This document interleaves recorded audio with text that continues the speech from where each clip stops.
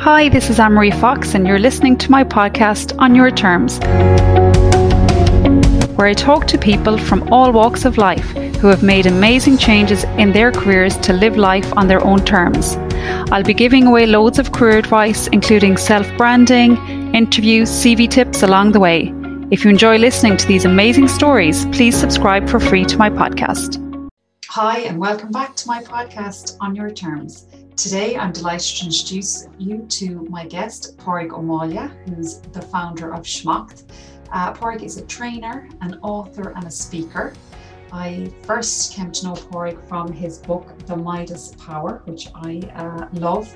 And he's also written another book called Rocking Horse Shit, which I'm sure we'll discuss in the conversation today. So I'm delighted to chat further to Pádraig and delighted to have you on today as a guest. So thanks, Pádraig. So I suppose I could start, Pádraig, by maybe asking you to tell me a little bit about what you're doing right now. Yeah, I'm doing what I'm doing for 30 years, Anne-Marie. I'm helping business owners nail significant goals. That's I guess what we always did. And you might say, how can you be so confident about that? Well, there's no great secret, really. One of the things I discovered many years ago, in fact, in 2010, the ASTD, the American Society of Training and Development, they discovered that there's a number of probabilities to actually achieving a goal. You have a 10% chance of achieving a goal if you have an idea. So, you might have an idea that I'm going to get fit in the new year. That's an idea. You've only a 10% chance of hitting that. Yeah. I was putting these down earlier because I think they're a little bit interesting. It goes up to 25%. I was just writing that down there. 25% if you actually commit to it.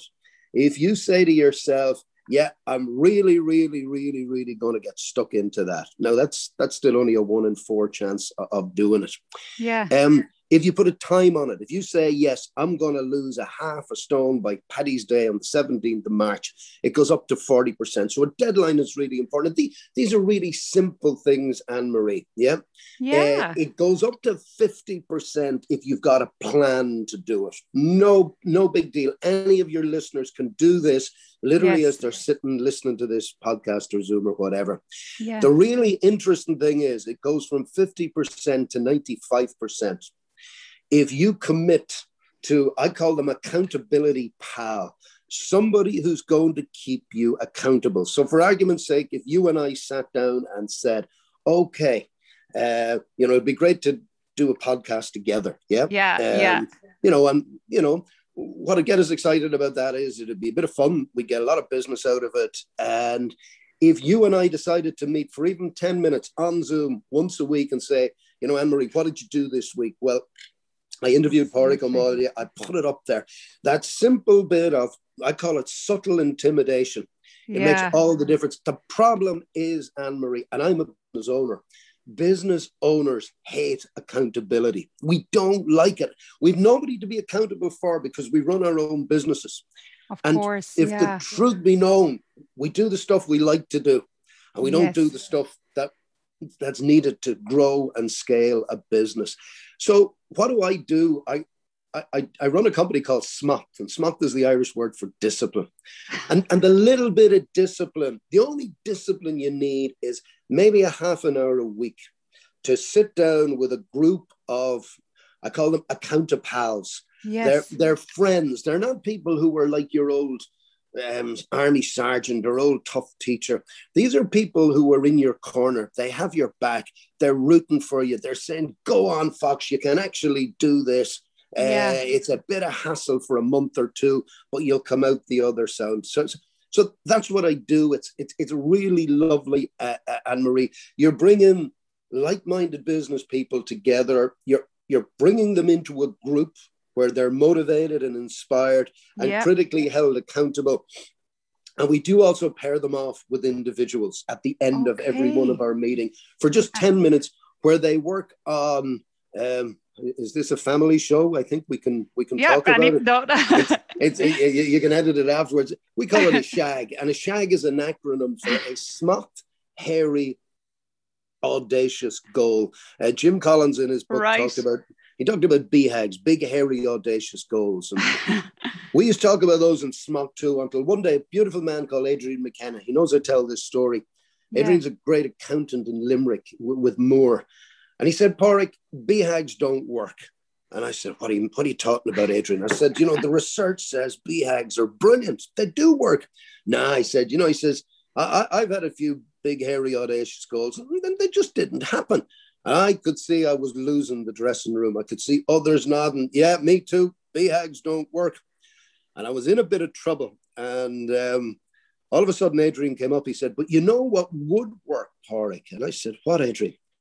He said, it's great to have a goal, and it's great to have a hairy, audacious goal. And he said, even I see it with my own clients, he said, the most successful have big, hairy, audacious goals. But what you need more than anything is smuck. You need the discipline. To become accountable to that goal. And I said, yeah, what are you getting at? He said, so smucked, hairy, audacious goals. And from that day, we obviously call them shags and smucked. Yeah. Yeah. And it's really about that. So that's what I do.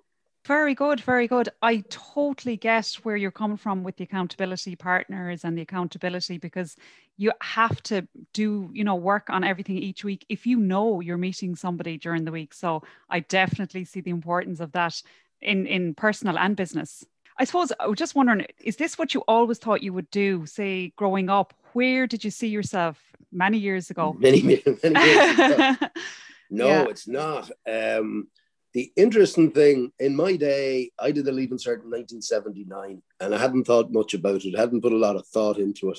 And my mother asked me quite late in that year, what was I going to do when the Leaving Cert results came out?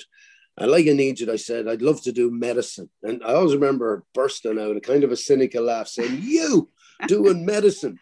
Do you realize you would have needed to have worked for the last 3 or 4 years for that? And, anyway, no one was a doctor at our house. And you know what I'm getting at. Get off there and stop messing about. Yeah. And the weird thing, Anne-Marie, was, what do they call them? The CAO letter. The CAO. I always remember it arriving into our house and in the big brown envelope. And, the weird thing was that I got 56 points in my Leaving Cert. And what you needed to get in was 56 points the year before. So I thought I was going to be pretty close. Wow. I wasn't really letting on. Now, I didn't make it. It went to 60 points. And I said, well, look, that's that. If it's not meant for me, it's not meant for me. And, I did commerce and it was brilliant. However, 4 of my buddies, they also didn't get the points for medicine back in 1979. And all of them guys are doctors today.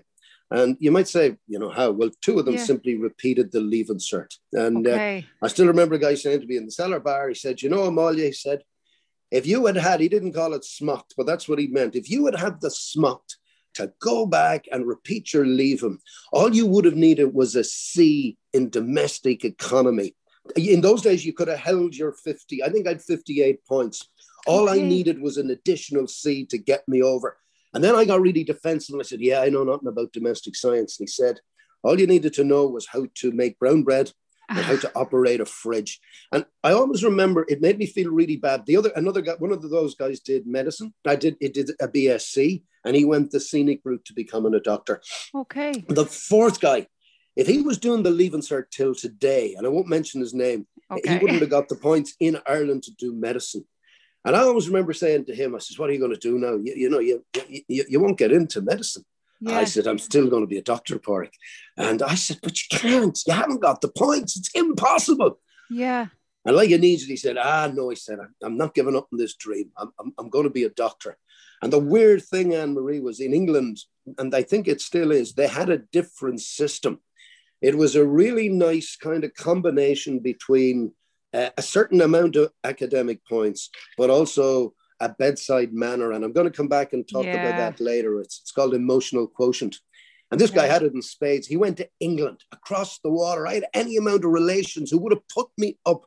And he's now a leading obstetrician in Derby, so he is. Wow. But what I learned, and I didn't know it at 18 years of age, was in life you have choices. I chose to accept what society gave me. which was literally commerce in Galway. Yeah, yeah. 4 of my buddies, they made other choices. 2 of them to repeat the leaving to get into med, a third to do science, and a They didn't fourth let to... it stop them. They didn't let it stop them. Yeah. And I think there's a great lesson in that. So okay, I didn't, it's a weird thing. I didn't end up doing medicine, even though I would have. I was a porter in the hospital in Galway and I just would have loved it. In any event, roll forward till even yesterday.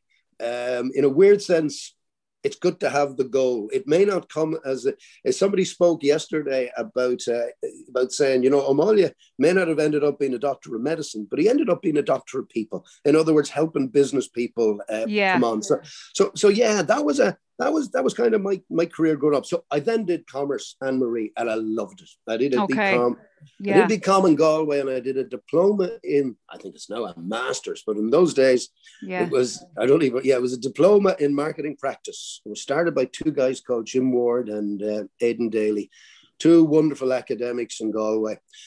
They kind of broke that vicious circle. They gave young 21-year-olds an opportunity to work in a company applying marketing. Right. And it was kind of one of the lucky strokes in my life. I got sent to Castlebar, which I wasn't mad on to begin with. And I got sent to a company called Heritage Knitwear. And I was put in with a new startup company, but I was under a wonderful man called Dermot McShane. Dermot had recently retired as the CEO of Gaeltra Knitwear. And he was setting up this brand new company. And I was his right-hand man. And I learned more in that year, so I did. It was just, apprenticeship. You couldn't have bought it. I did everything from production, which I wasn't very good at, which I was terrible at, to systems, which I was equally bad at.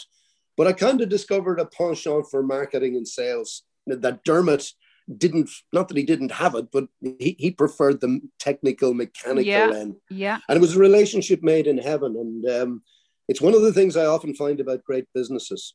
They've got a great technician and they've got a great sales or marketing person. And I find if you've got a combination of those 2 in business, it makes for so if I go back to your game, the HR game, in assessing people's profiles for business suitability, you need a combination of that. It's a wonderful book written called Rocket Fuel. And it talks about that combination of, he calls it the visionary and the integrator. The visionary is the person who can see the big picture, but the integrator is the person who makes it. And he goes right through the likes of McDonald's. If you watch the Ray Kroc film at the moment, Ray Kroc, it's very good. He was a visionary, but it was the other guy. I forget his name at the moment. It was the accountant guy who set up all of the systems, And the other one is Disney. Walt Disney was a highly visionary person, but he was as broke as a church house mouse. He was absolutely all these brilliant ideas, but he was going nowhere until he got into business with his brother. And his brother was the detail person who put the actual systems in place to make Walt Disney's dreams come true. Anyway, look, I met Dermot at 21, and it was a very defining kind of period in my life. I learned so much about the knitwear industry and selling that at 22, there was another great man in Galway, Jerry Barry, and he was involved in the marketing program. And Jerry sold his company Cashback for, I don't know how many millions, but it was well north of 100 million. And, we were finishing the course and Jerry said, what are you going to do? And I said, well, Heritage have kindly offered me a job, Okay. No, he said, you should go to them as a consultant. And I said, Jerry, for crying out loud, I'm 22 years of age. This way back in 1982. Yeah. Yes, he said, go in and offer your services as a consultant. He said, it will suit Heritage perfectly because they don't have to be paying PRSI. It also means, Pádraig, you can work for other small businesses. And I said, Jerry, who'd want me? He says, so many people have not got the experience. Already I've been into exporting. I'd learned how to set up businesses in America, in Germany, Japan. So I knew the scenario. I knew all the people in CTT. And so at 22, a little invoice book, I used to charge £40 a day, and I became a consultant. And I booked 5 days every week for as long as I wanted. And it was it was great money for a young fella. But so I got to pay those guys huge credit in Galway. That Jim is a and great start. Yeah, Yeah. Jim and Aidan for making that connection. But Dermot McShane, and he was completely different from me, Anne-Marie, and it's one of the great learnings. If you want to succeed in business, you need to get almost your polar opposites. And I like that. and if you can have the human emotional intelligence to be able to work with somebody who's different with you, well, then that is rocket fuel. Absolutely. So, Somebody even that'll challenge you. You know, exactly. You need that. Yeah. Not go with the same all the time. Yeah, absolutely. So it was great. So I did that for many years. Yeah. My mum had a family business in Galway called Gleason's. It was a shop in Shop Street. And, the kind of the view was that I would go back into the shop. And I remember at 26 making the decision, even though my grandparents, my mum and dad were all retailers, it didn't sail my boat. And at 26, and I often say it to clients, I had gotten the flavor for teaching people, and I had gotten the taste of helping people, and I had gotten a certain amount of really good business experience at 26. And I said, no, I'm going to continue the consulting. And I had another two fortuitous turning points. I went to Canada and I studied time management, and it was very kind of trendy way back in those days. And my first client was Northern Telecom in Galway that was flying it. And then when Digital got to hear about it, they went for it. And then Thermo King. And it was great. All the top clients, they'd heard about this crack called time management. Time management. I had a carousel at 120 slides, and I'd show it. And, I did that for 3 years, and it was really good. But I had a little bit of a conscience problem. I had the best material in the world. Yeah. At the time it was really red hot time management. It still is. I still use the stuff. But I used to give talks to maybe 10 or 12 people. And I'd find that two of them would excel. They would take everything I taught them and they'd use it. And they'd go, it would really work. But I was always disappointed that maybe 6 out of 10, they'd forgotten about it in 3 or 4 months, Okay. We enjoyed the crack that day, Pádraig, but now I'm back to being totally disorganized. I'm back to this and back to my old habits. And I sort of said there must be a better way. And it's a point I'm going to say later. Networking is brilliant. It's one of the human intelligence and emotionally intelligent things you need to start doing right now. And your game is aware of this more than anybody. I mean, jobs are not gotten advertisements in the paper now. It's who you know. Exactly. 100%. Yeah. So my daughter, Sarah, I forget what age she is now, but it was many years ago. It was her christening. And great friends of mine, Jack and Mary Frances Kennedy, they came to the christening and we were yakking away. And Mary Frances said to me, I had many drinks at the time. She said, would you ever think of coming to Dublin for an interview? I said, you must be joking, Mary. And she said, yeah, we're looking for a consultant in our business. And in the heel of the hot, and in the end of the thing, the company was a brilliant American company called Synectics. And they were based in Fitzwilliam Square, and they were an American offshoot. And they did stuff completely alien to anything I had done. I had come through a pretty academic background. Jim Ward was very systematic in his approach to marketing. Dermot McShane was very systematic in his approach to business. Yeah. Synectics, all they had were flip charts. They didn't believe in content. They believed in a thing called process. You hear a lot about it now. Joe Schmidt evangelized the word process, but way back in the early 90s, I didn't know a lot about process. But Synectics were experts in it. They believed that the company or the business had the solution to their own problem. And they believed if you went in and told a company a solution, there was a very good chance it wouldn't work because there wouldn't be buy-in. I get you. But if you went in and if you could facilitate the problem, very often my job was literally identifying and clarifying the problem and then looking for ideas to get around it. Very simple stuff, but it was magic. It was absolutely magic. And I was doing it with my clients and, I won't say I was on 40 quid a day, but, my fee had gone up a bit that day. And I always remember one Paddy's Day been brought to America with Synectics and been brought in on a job. And it was on a naming job, a job to come up for a name for a product. Right. And I was in on it, and you know, the luck of the Irish, they loved the Irish accent, and they just loved the facilitation. And they were absolutely brilliant. And I always remember that the billable amount for that day was $10,000. That was back in about 1992.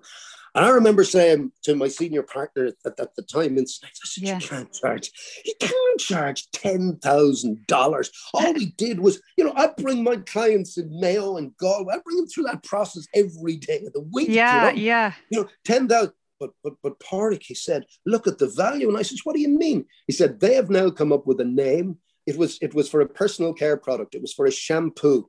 And the shampoo became highly famous afterwards. Yeah. And he said, $10,000 is it's a drop in the ocean. And I learned, and so many of your listeners can learn from this, Anne-Marie. You know, get away from per diem rates, get away from charging per day, and start charging with value. What value have you brought to the organization?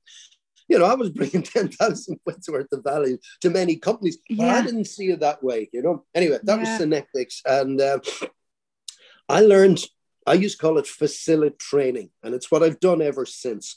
I think people in Ireland in particular, they like a little bit of content. They like to be given plans, and they like to be given 5 ways of doing things and 3 things not to do.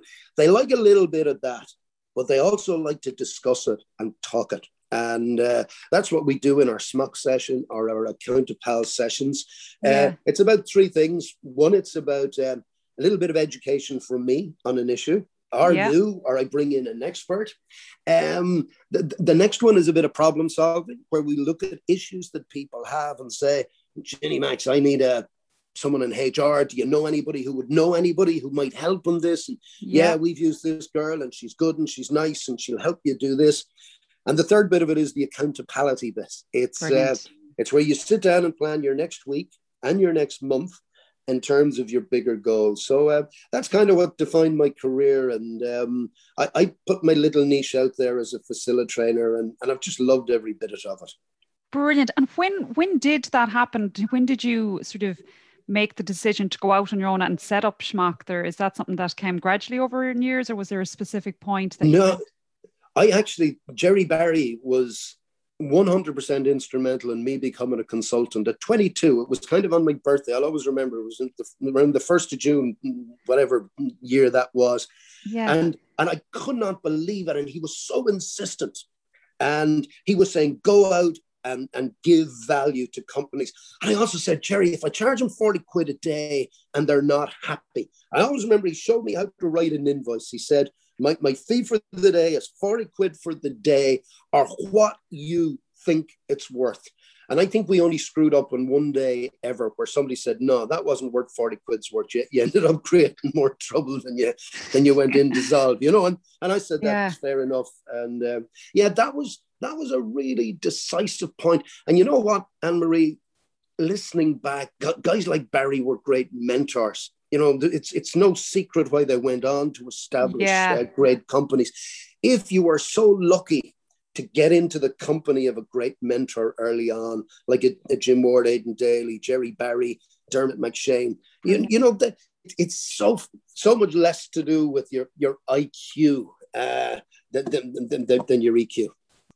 Absolutely, 100%. I totally agree with you. What advice, looking back then, would you give to yourself? I know you've obviously a very successful career now, and I'm just wondering, would you have ever advised yourself to go back and sit the Leaving Cert again? Or, you know, is there advice thinking back that you would change? Yeah. Let me go back to that one. And let me go back even before the Leaving Cert. I was the only kid, and my mother thought it was a good idea that I'd go to a boarding school. She thought it'd toughen me up, and she was right. And it was one of those other great decisions in my life. And I went down to do the entrance exam in Rossgrey. I was 11 years of age, and I thought it was great crack. I think it was the first time I smoked. I got in with a brilliant crowd, and you know, I'm not saying it's why, but we were late in for the maths exam, and there was a huge kerfuffle. In any event, Roscrea accepted 55 people in those days, yeah? Right. And I came 52nd in the entrance exam. So I just about made the cut. And I was delighted. It never occurred to me. I just said, this is going to be great fun. The guys are great crack. And it really didn't hit me until, I always remember the first morning in Roscrea, outside the ref, they had these classes up. And there were the A, B, and C class. So the top 20 people got into the A class, the next 20 got into the B class, and the 15 Egypts went into the C class, right? Yeah. And that was me. And that was okay. The guys were just the best fun you ever met. Yeah. Until my mother heard about it the following Sunday. And she came down to Roscrea and she was apoplectic. And she demanded and insisted to see the Dean of Studies, a man called Father Emmanuel Curtis. He was a genius. He used to write the maths papers for the Leaving, but he had a real cryptic Dublin wit. And he was about 5'5", and my mum was about 5'11", certainly with heels, and probably 6 foot. And I still remember standing up, and I was hauled into the front hall in Roscrea. It could have been a very foreboding place. And my mother said, Father Emmanuel, what is to happen with Porrick? And I always remember saying, what do you mean, Mrs. O'Malley? Well, she said, he came 52nd. He's third worst in the school. He's in the C class. What hope has he of ever getting a job? Oh, and I was there saying, "Fact this, do you know what I mean?" And then Father Emmanuel looked up at her and he said, Mrs. O'Malley, in my vast experience, he says, my discovery has been that the guys in the C class invariably end up giving the jobs to the guys in the A class. And, I always remember saying, whoa, love that. And, the really weird thing about it, Father Emmanuel understood the difference between IQ and EQ. An intellectual quotient, they were all full of it in the 70s, and your IQ was fixed and you could never change it. And, my belief system at the time was if you were stupid, you were going to remain stupid, And thankfully, I had some great mentors in Roscrea, a wonderful man called Brendan O'Rourke. I spoke good Irish because I came from the Gaeltacht, and he put me on a debating team. And that absolutely brought me from the C class to the B class to very humbly to more or less the top of the A class. And that had nothing to do with IQ or intelligence. That had to do with a person who believed in me and actually said, you're not as stupid as 3 40-minute exams when you were out smoking outside. Do you know what I mean? Your life should not be pivoted and based on that. But anyway, that was the first thing. So be very aware of labeling anybody with an intellectual quotient. Yeah, it's totally reversible. I'm very proud to have started in the C class. Yeah. Now, I'd have been a bit prouder had I got the points from medicine. And I'd have no doubt with choice you can do that. But the next thing I would say, in the 1980s, a wonderful man that you'd probably be familiar with, Anne-Marie, called Daniel Goleman, he came up with the concept called emotional intelligence, or EQ. And what he discovered was that 92% of CEOs in America didn't necessarily have high IQ. So they weren't geniuses. But 92% of them had high EQ. In other words, emotional quotient. They could get on with people. They could handle crises. They could take things like pandemics, and they could take things like bad news, and they could take things like screwing up in their lives, and they could get on with it. Yeah. They discovered that people with high IQ didn't necessarily have that skill set. And I remember thinking, that is brilliant. And EQ is... your industry, it teaches it a lot, and it's fantastic. Brilliant, yeah. It is absolutely brilliant, and I must say it inspired me greatly over the years. There's a third Q I'd like to share with people in Ireland. It's not as well known here. So IQ is your intellectual quotient, EQ is your emotional quotient, but AQ is what's needed at this present point in our time. Coming through the end of the pandemic, as you and I are speaking, you need an adversity quotient. You need to be able to deal with adversity. The people who will survive COVID and thrive after it, they will be the people who have a high AQ, a high adversity quotient. Love And that. the I've great never heard news of that. is, no, you Yeah, don't. yeah. It's It's brilliant. adversity quotient by a lovely man called Paul Stokes. And, you know, we're talking about bringing that back to Ross Gray at the moment, the young students in Ross Gray, because not alone do business people need this, young kids need this. We've had a whole population of kids who were told they were beautiful, they were brilliant, that they couldn't, that life is great. They just go out there and kind of a little bit Rhonda Byrne, put your dream out there and it'll happen. That's not necessarily the case, Anne-Marie. It's a tough world out there. Yeah. Pandemics come, relationships split up, people's businesses go bankrupt and they lose. People are deceived. People are swindled. Our kids need to be taught the process to handle that. Adversity, in my opinion, is the new intelligence. So yes, I would absolutely suggest and give advice to people: work on your AQ or your grit. Yeah, so, I'm going to definitely look into that. And is there anything you'd change yourself then over the last number of years? Anything you would have done different? You know, not a lot. And I haven't really thought about the response to that question, Anne-Marie, but I think it's no more than not getting the points for med. There's a reason for everything in life. Yeah, yeah. And that reason is there to serve you. And look, at one other bit of advice would be a metaphor. And I'll share this metaphor with you. I love the metaphor of mountains. I think life is very much about mountains. You know, we climb them, we get to the top, we see great views, we see our problems from a different perspective. But who you meet on the journey up and down the mountain is critical. And let me give you 3 types of people you meet on a mountain. Okay. You can take a typical mountain. You'll meet quitters. You'll get people who won't even get up and climb the mountain. We did a great course in Donegal, I don't know, with Michael Tunney, and I think it was called the Enterprise Board at the time. It's now called the Leo, some years ago. And we had 2 groups of 10, and there were 20 people. No, we had 2 groups of 12. There were 24 people. And somebody said one day, we'd love to climb Mount Errigal. And we got all excited about it. And I went to Michael and I said, this is going to be a great learning experience, you know? And he said, fair enough, do it. Great. Have the session. Instead of in the classroom, have it on the summit of Errigal. I mean, what a stunning setting. In any event, it was I'll tell you exactly when it was. It was the 12th of the 12th, 2012. Very good. And we thought it was going to be a significant thing. Unfortunately, the weather was really bad. As you get in Donegal, there was snow on Errigal of the morning. Yeah. And over half of the people, I think only 13 out of 24 people showed up.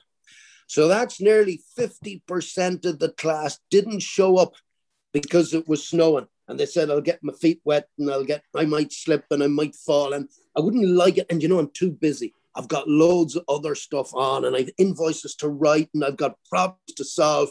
And anyway, it's a bit stupid going up a mountain. I signed up to this thing to be in a classroom with PowerPoint slides and that crack.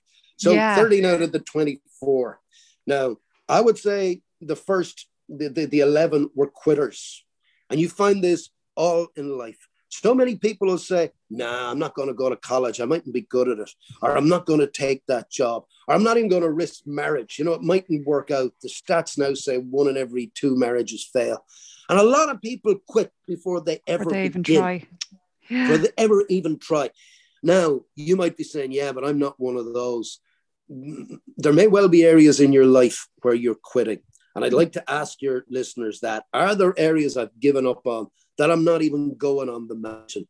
Now, the next thing was, I always remember it. Out of the 13 who went for the summit, it was a terrible day.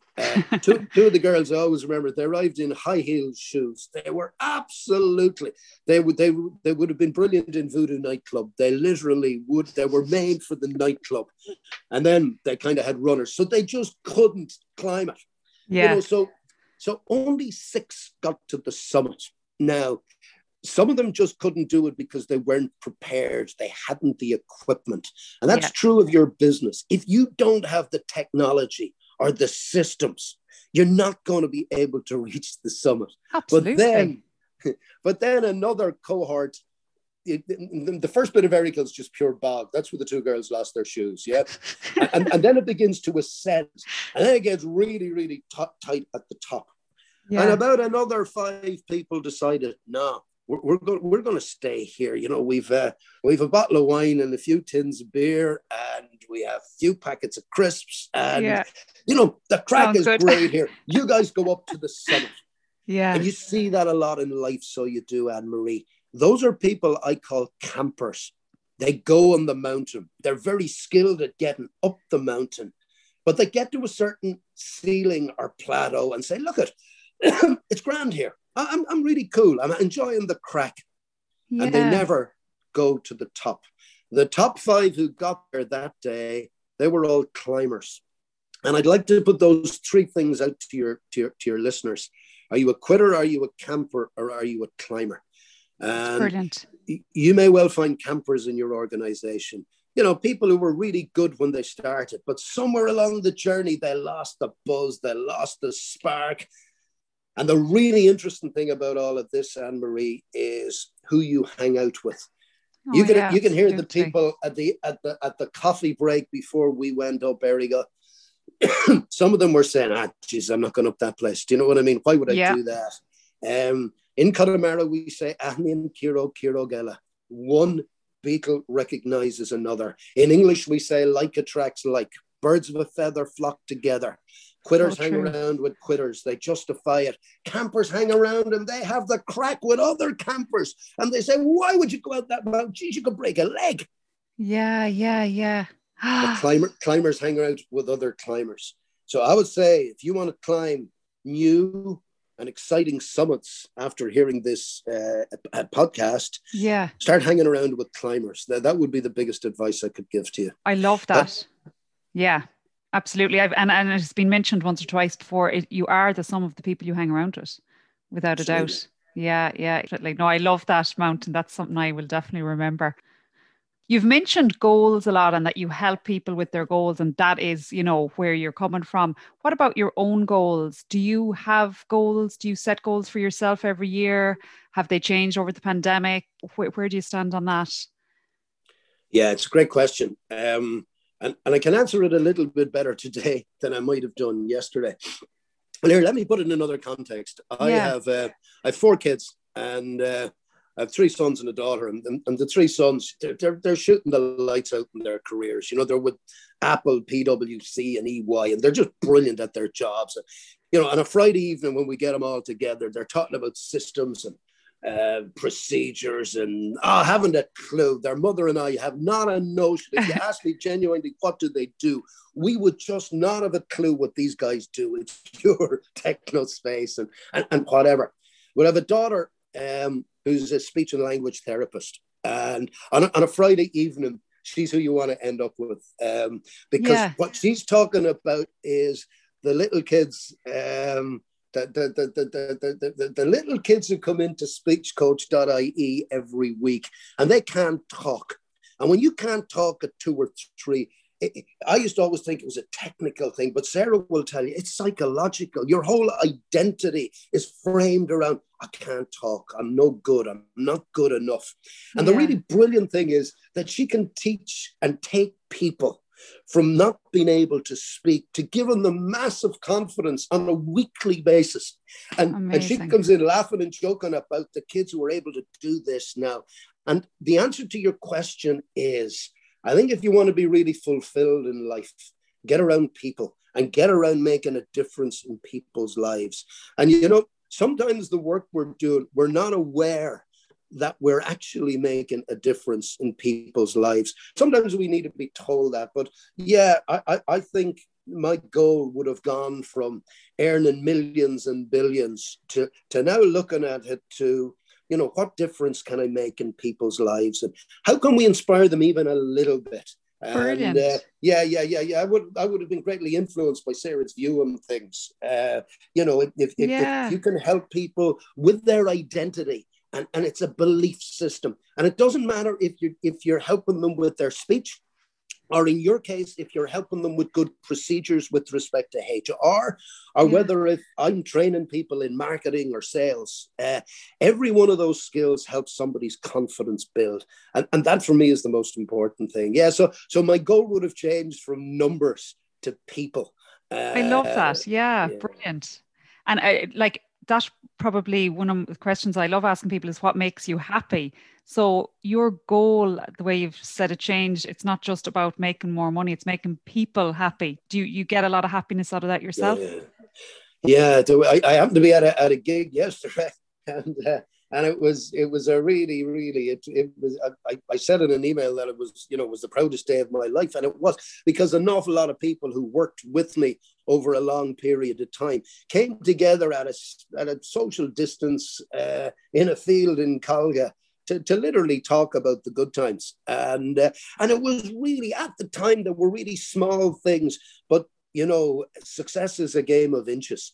Or as Tom Peters said, success can be measured in inches or millimeters. It's the little things that count. And, Yeah. and my mother used to always say, "What do you do?" And I don't really know, but people were coming up saying, you told me once that shirt I was wearing was smudged in the collar, and it kind of shook me up, and it put a bit of smut on me, and I got a good suit, and I made myself look well, and I made myself show up well when I went into a sales call. Those Yeah, little things, little all tiny. of You those. probably didn't even realize that bit of advice. No, Yeah, and it's no. lovely to get that feedback then. Yeah, it is. And I'll leave you with one because you've mentioned it.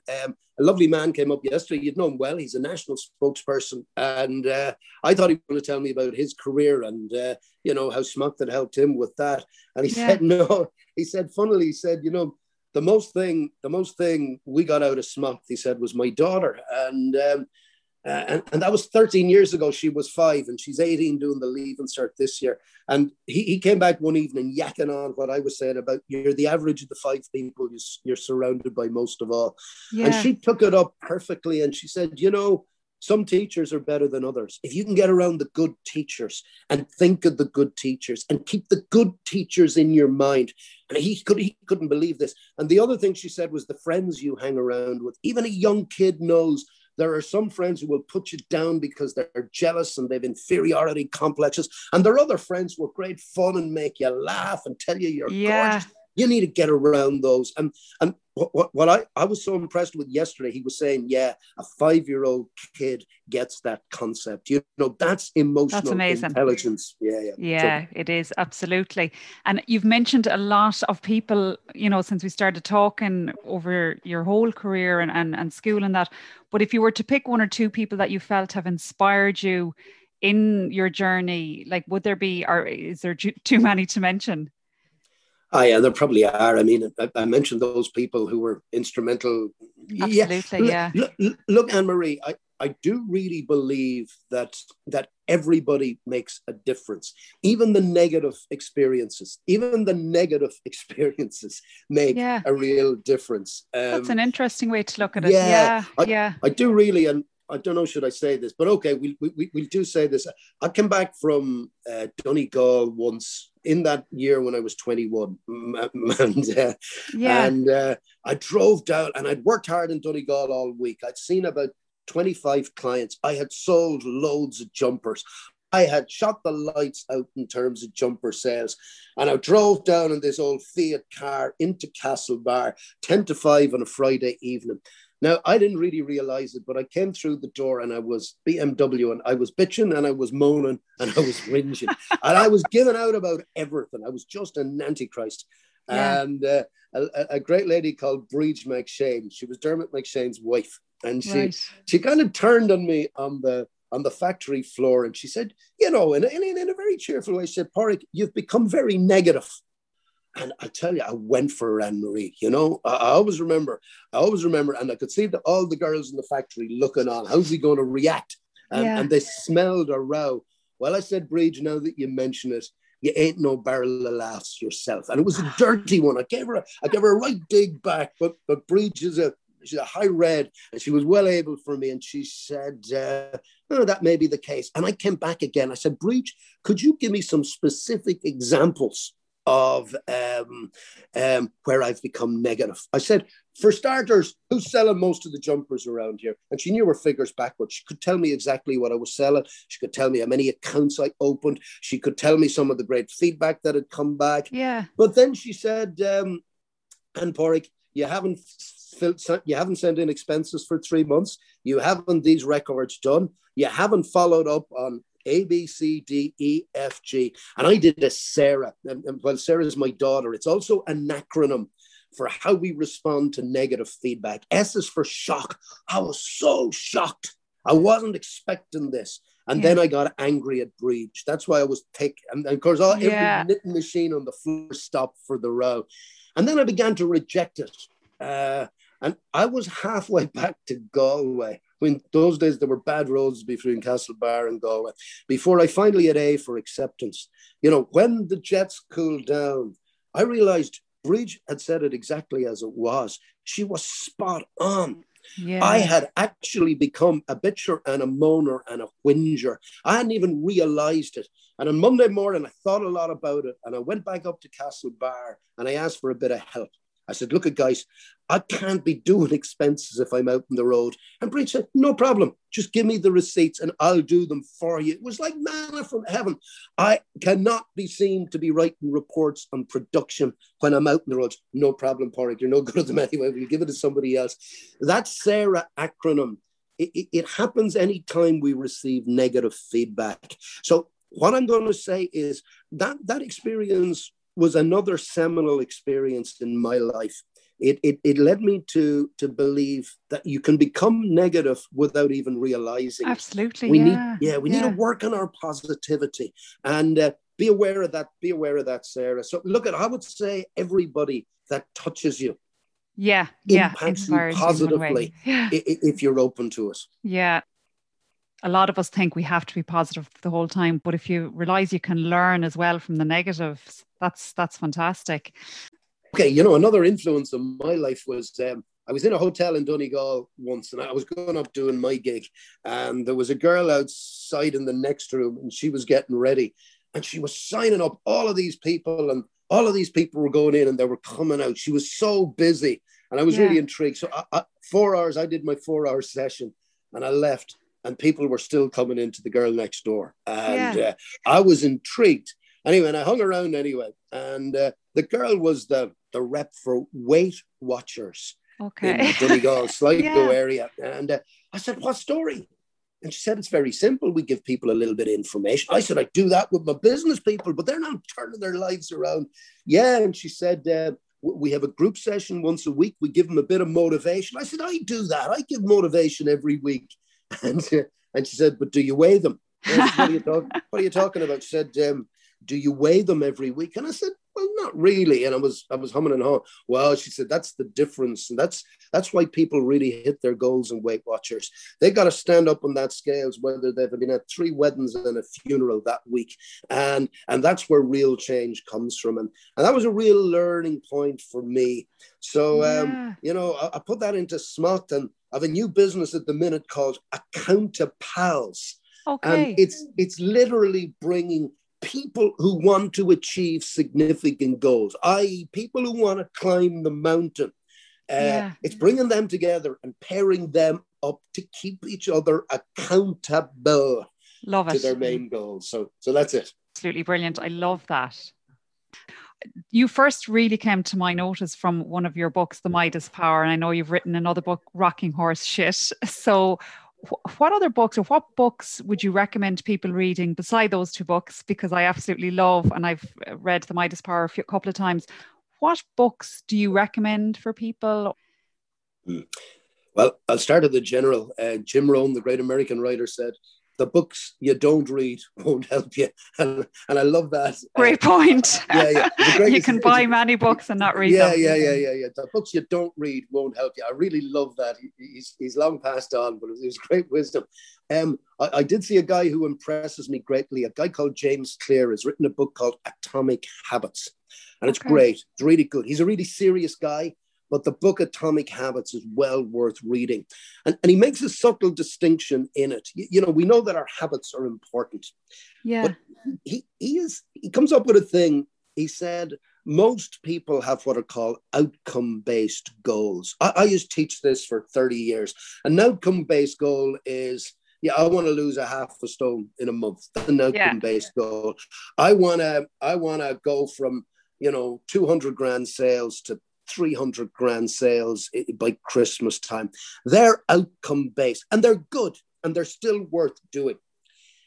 He'll tell you that a far better goal is what's called an identity-based goal.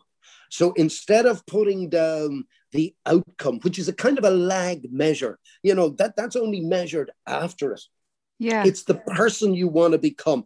So instead of saying, I will complete 20,000 words of my book by the end of July, you begin saying, I am a writer. I am a writer. I am a great writer. I am writing a book that's really inspiring people. You change the identity, your own identity. And, I guess that's what our Sarah's doing with the kids she's doing. She's changing their belief system, saying, I can talk. It's possible to talk. I can improve on this. That's another great lesson, is that the Kaizen, or continuous improvement. I can literally become anything I want, provided I'm prepared to do this every week. So I'm a sticker. So that's a great book I would recommend. There's a really old-fashioned one from your game, and I love it. And it's called How to Win Friends and Influence People. Yeah. It's by a guy called Dale Carnegie. The examples are totally outdated, but it's beautiful book. And really the main point in that is be interested in people rather than being interesting. And it's a game changer. If you want to up your emotional intelligence, become interested in other people. And something, Anne-Marie, one conversation could change your life utterly. But I'll tell you one thing. It's highly unlikely you're going to have that conversation if you're sitting behind a computer desk, yeah? And when COVID begins to open up, as it's doing, a really important thing to get out there and start having conversations. And, Kingsley Aikens, I heard him. Kingsley's older than I am, but he's brilliant. He's absolutely worth listening to. Kingsley was saying, I heard him on one of these podcasts 2 days ago. And, he was saying that, your network someday will become your net worth. And it's now more important than ever that you go out and start having conversations. That book, How to Win Friends and Influence People, it absolutely will help you. And of course, I got to promote my own 2 books. I'm delighted and I'm very flattered that you love The Midas Power. Yes. Lots of people do. I still get people who stop me on the street and say, yeah, I read that at a really difficult point in my life and it really gave me a lift and I'm now in a different place. 2 guys stopped me on Mount Errigal once. We climb it a lot. And they said, you're the writer guy. I said, have you read it? And they said, no. But our mother reads it. There were 2 brothers. Our mother reads it every month or whatever. I love that. Yeah, the other book I wrote was controversially called Rocking Horse Shit. And that was a kind of a serious illness I got 6 years ago, 2014. And in the course of that illness, I was with 12 different medical consultants. And almost all of them would say, Pádraig, what you have is as rare as hen's teeth. They were very polite people. They really, really were. And one day up in the Galway clinic, I won't mention his name. He knows well I tell this story. He came out to me and once again, I was scanned. It was an abdomen scan and the expectation was it was going to be cancer. And he ride out with the scan and I was going to say, well, you don't have cancer. And I was about to kiss him. But he said, I'll tell you one thing. He said, your condition is as rare as rocking horse shit. And I had never heard of that expression before. Apparently it derives from Kerry.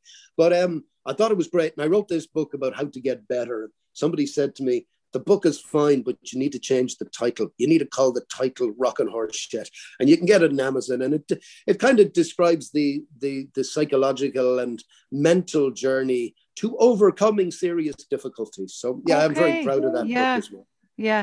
What I want to say about the Midas Power as well, you can read it in loads of different, like over a couple of months and maybe leave it down, read it again, and you'll actually get different messages each time. So that's what I love about it. I hadn't read it for about a year, read it again recently, and stuff that hadn't really, I thought about things differently. So that's why it's one of those books that you can keep going back to over and over again. I absolutely love it. So great to read it.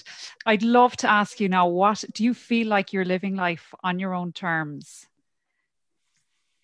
Yeah. Funny, my wife was only saying to me yesterday, it was a quotation that I used to use an awful lot, and I'd forgotten about it. It's from the late and great Stephen Covey, and Covey talked about four L's, and he talked about to live, to love, to learn, and to leave a legacy. Now, there's probably five L's there, but I think that one sentence dictates whether you're living life on your own terms. I'm very, very, I'm very aware that I'm alive at nearly 60 years of age, and I'm delighted. My dad died at 56, so I've got to live longer than him, and I'm extremely grateful for that. Yeah, so that's to live. To love, I've been hugely fortunate to marry the girl that I wanted to marry, and that's another one of those those bits of chemistry that's hugely important. I was an only kid, so children were really important to me. I look up, I mean, if I take my eyes off, I'm looking at the children in the background of your photographs there. Yeah. I'm getting a present I know about in the next day or two, and it's a lovely bit of sculpture, and on it is it's kind of a big stem or a big tree, which kind of represents my wife and myself, and then coming off it are four swans. And wow. and that metaphor is hugely powerful for me, because that's the loving bit. Now, we fight and kill each other and bait the lard out of each other, but there's great tough love in that. Learning is really important to me. I mean, here's a guy who was in the C class. Here was a guy who came 52nd out of 55. Every day is a great day if it's a learning day. You can learn every single day. And to leave a legacy, I'd be more humbled about, but just in the last 24 hours, I've got an awful lot of really nice emails and people saying little things that help them with their lives. And, as one guy said, he said, that's a legacy in itself. Yeah. So I'd absolutely say I've lived life on my own terms. Yeah. Love it. That's brilliant. And I could talk to you and listen to your stories all day. Absolutely so fantastic. And I really hope the listeners get a lot from it as well. So thank you so much for it. Okay, on that one, and I shouldn't be selling on this one. There's something that happened by accident during COVID. I started writing way back in February 2000 and I beg your pardon, 2020. Yeah. I started writing a thing called The Life of Riley, and The Life of Riley was a blog, and I was going to do it for 4 weeks or 6 weeks, and it was designed to give people a lift. Yeah. And I never stopped doing it. I think out of every Sunday since, I've only missed one Sunday. And they're little stories that pick you up. I've told a few of them here today. Yeah. Riley is my kind of alter ego. It's me, but I can say what I like, and I can give out about people, and I can bitch about people. So if people like this podcast, get them to email me on p@o'malia.ie, and I'll certainly sign them up. It's free, and it comes at 7 o'clock every Sunday morning. Well, I'll put a link on this as well. Absolutely. Yeah, thank you very much. Yeah, that would be great. No, I absolutely will. That's brilliant. Thanks so much for listening to my podcast. I hope you take away some positive steps from it. If you enjoyed it, please subscribe for free and tell your friends. If there is anyone's story that you would love to hear, please message me and I'll do my best to interview them. Thanks for listening and for living life on your own terms.